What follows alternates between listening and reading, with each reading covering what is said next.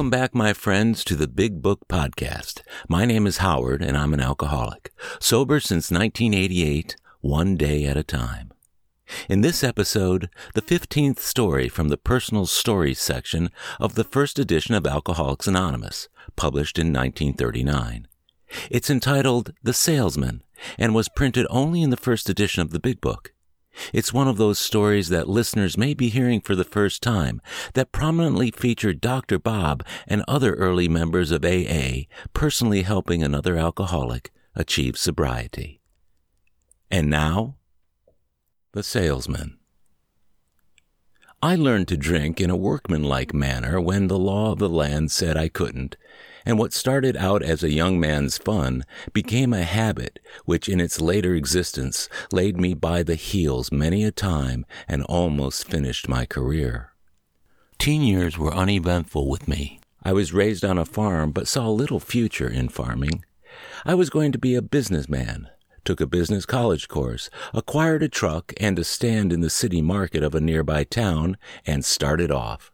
I brought produce from my folks' place and sold it to city customers, and there were plenty of them with bulging pocketbooks. Back of me was the normal life of a farmer's son. My parents were unusually understanding people. My father was a lifelong comrade till the day of his death. The business theory I had learned in college was now being practiced, and I was equipped beyond many of my competitors to be materially successful. Soon I had expanded until I was represented in all the city markets and also in another city. In 1921, we had the forerunner of the later Depression, and my customers disappeared. Successively, I had to close my stands and was finally wiped out altogether. Being a young man of affairs, I had begun to do a little business and social drinking, and now with time on my hands, I seemed to do more of it. Following a year of factory work, during which time I got married, I got a job with a grocer as a clerk. My grocer employer was an expert winemaker, and I had free access to his cellar. The work was monotonous in the extreme, behind a counter all day when I had been used to driving around, attending to business, meeting people, and building for what I thought was a great future. I marked, too, as a milestone, the death of my father, whom I missed greatly. I kept hitting the wine with just occasional use of liquor. Leaving the grocery, I went back into the produce business and out among people, went back to liquor again, and got my first warning to quit before it got me. I was anxious to get with a concern which would give me an opportunity to build up again, and landed a job with a nationally known biscuit company. I was assigned to a good business region, covering several important towns, and almost at once began to earn real money. In a very short time, I was the star salesman of the company, winning a reputation as a business getter. Naturally, I drank with my better customers, for on my route I had many stops where there was good business. But I had things rather well under control, and in the early days of this job, I seldom wound up my day's work with any visible effects of drinking. I had a private brewery at home, which was now producing 15 gallons a week, most of which I drank myself. It is typical of the attitude I had toward alcohol at that time that, when a fire threatened total destruction of my home and garage, I rushed to the cellar and rescued my most precious possessions, a keg of wine and all the beer I could carry, and got pretty indignant when my better half suggested that I had better get some of the needed effects out of the house before it burned down. My home brewing gradually became a bore, and I began to carry home bottles of powerful bootleg whiskey, starting with a half pint every night and winding up with a quart as my daily after-supper allowance.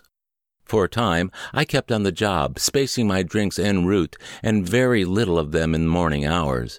I just couldn't wait until I got home to drink. In a very short time, I became an all-day drinker.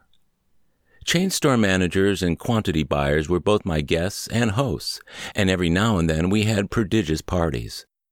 Finally, in a reorganization shakeup resulting in new district managers with a pretty poor territory deal for me, I gave the company 2 weeks' notice and quit.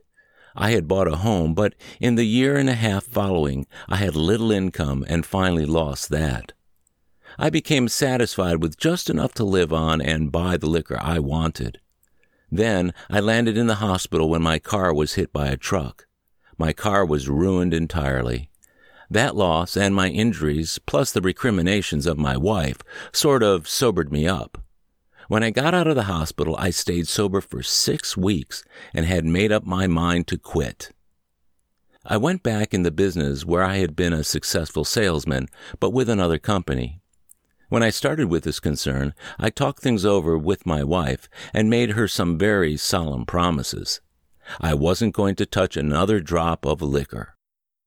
By this time, prohibition was a thing of the past, and saloons and clubs where I was well known as a good customer and a good spender became my patrons. I rolled up my business until I was again a star, but after the first 4 months on the new job, I began to slip. It is not unusual in the drinking experience of any man that after a time of sobriety, he comes to the conclusion that he can handle it. In no time at all, liquor again became the most important thing in my life, and every day became like another, steady drinking in every saloon and club on my route. I would get to headquarters every night in a top-heavy condition, just able to maintain equilibrium. I began to get warnings and was repeatedly fired and taken on again. My wife's parents died about this time in unfortunate circumstances. All my troubles seemed to be piling up on me, and liquor was the only refuge I knew. Some nights I wouldn't go home at all, and when I did go home, I was displeased when my wife had supper ready, and equally angry when she didn't. I didn't want to eat at all, and frequently when I underestimated my consumption of the amount of liquor I had brought home, I made extra trips back to town to renew the supply. My morning ration when I started out was 5 double whiskeys before I could do any business at all. I would go into a saloon, trembling like a leaf, tired in appearance and deathly sick. I would down 2 double whiskeys, feel the glow, and become almost immediately transformed. In half an hour, I would be able to navigate pretty well and start out on my route. My daily reports became almost illegible, and finally, following arrest for driving while intoxicated, and on my job at that, I got scared and stayed sober for several days. Not long afterward, I was fired for good. My wife suggested I go to my old home in the country, which I did. Continued drinking convinced my wife I was a hopeless case, and she entered suit for divorce. I got another job, but didn't stop drinking. I kept on working, although my physical condition was such as to have required extensive hospitalization. 4 years I hadn't had a peaceful night's sleep and never knew a clear head in the morning. I had lost my wife and became resigned to going to bed some night and never waking again. Every drunkard has 1 or 2 friends who haven't entirely given up hope for him, but I came to the point where I had none. That is, none but my mother, and she, devoted soul, had tried everything with me. Through her, people came to me and talked, but nothing they said, some were ministers and others good church members, helped me a particle. I would agree with them when they were with me, and as fast as they went away, I'd go after my bottle. Nothing suggested to me seemed to offer a way out. I was getting to a place where I wanted to quit drinking, but didn't know how. My mother heard of a doctor who had been having marked success with alcoholics. She asked me if I'd like to talk to him, and I agreed to go with her. I had known, of course, of the various cures, and after we had discussed the matter of my drinking fairly thoroughly, the doctor suggested that I go into the local hospital for a short time. I was very skeptical, even after the doctor hinted there was more to his plan than medical treatment. He told me of several men whom I knew who had been relieved and invited me to meet a few of them who got together every week. I promised I would be on deck at their next meeting, but told him I had little faith in any hospital treatments. Meeting night, I was as good as my word and met the small group. The doctor was there, but somehow I felt quite outside the circle. The meeting was informal. Nevertheless, I was little impressed. It is true they did no psalm singing, nor was there any set ritual, but I just didn't care for anything religious. If I had thought of God at all in the years of drinking, it was with a faint idea that when I came to die, I would sort of fix things up with him. I say that the meeting did not impress me. However, I could see men whom I had known as good, hard-working drunkards, apparently in their right minds, but I just couldn't see where I came into the picture.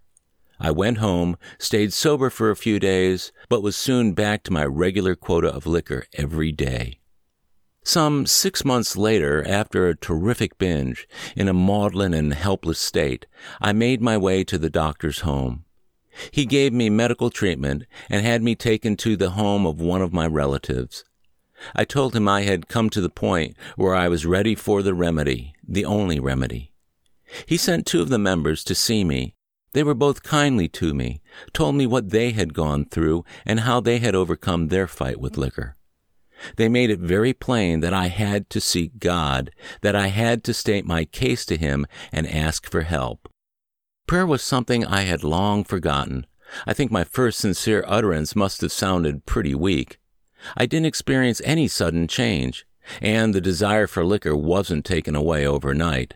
But I began to enjoy meeting these people and began to exchange the liquor habit for something that has helped me in every way. Every morning I read a part of the Bible and asked God to carry me through the day safely. There is another part I want to talk about, a very important part. I think I would have had much more difficulty in getting straightened out if I hadn't been almost immediately put to work. I don't mean getting back my job as salesman. I mean something that is necessary to my continued happiness. While I was still shakily trying to rebuild my job of selling, the doctor sent me to see another alcoholic who was in the hospital. All the doctor asked me to do was tell my story. I told it, not any too well perhaps, but as simply and as earnestly as I knew how. I've been sober for 2 years, kept that way by submitting my natural will to the higher power, and that is all there is to it. That submission wasn't just a single act, however. It became a daily duty. It had to be that. Daily I am renewed in strength, and I have never come to the point where I have wanted to say, "Thanks, God, I think I can paddle my own canoe now," for which I am thankful. I have been reunited with my wife, making good in business and paying off debts as I am able. I wish I could find words to tell my story more graphically. My former friends and employers are amazed and see in me a living proof that the remedy I have used really works. I have been fortunate to be surrounded with friends ever ready to help, but I firmly believe any man can get the same result if he will sincerely work at it God's way. This concludes the reading of The Salesman from the first edition of Alcoholics Anonymous. I'm grateful you listened. Stay tuned for the next episode featuring the 16th personal story entitled Fired Again.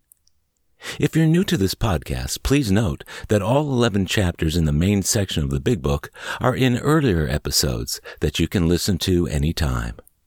Download and subscribe for free to the Big Book Podcast at Apple Podcasts, iHeartRadio, CastBox, Pandora, or wherever you get your podcasts.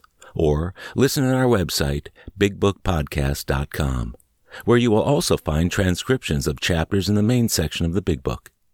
If you've enjoyed listening, I'd be super grateful if you can leave a rating and review on Apple Podcasts. It'll help others find us.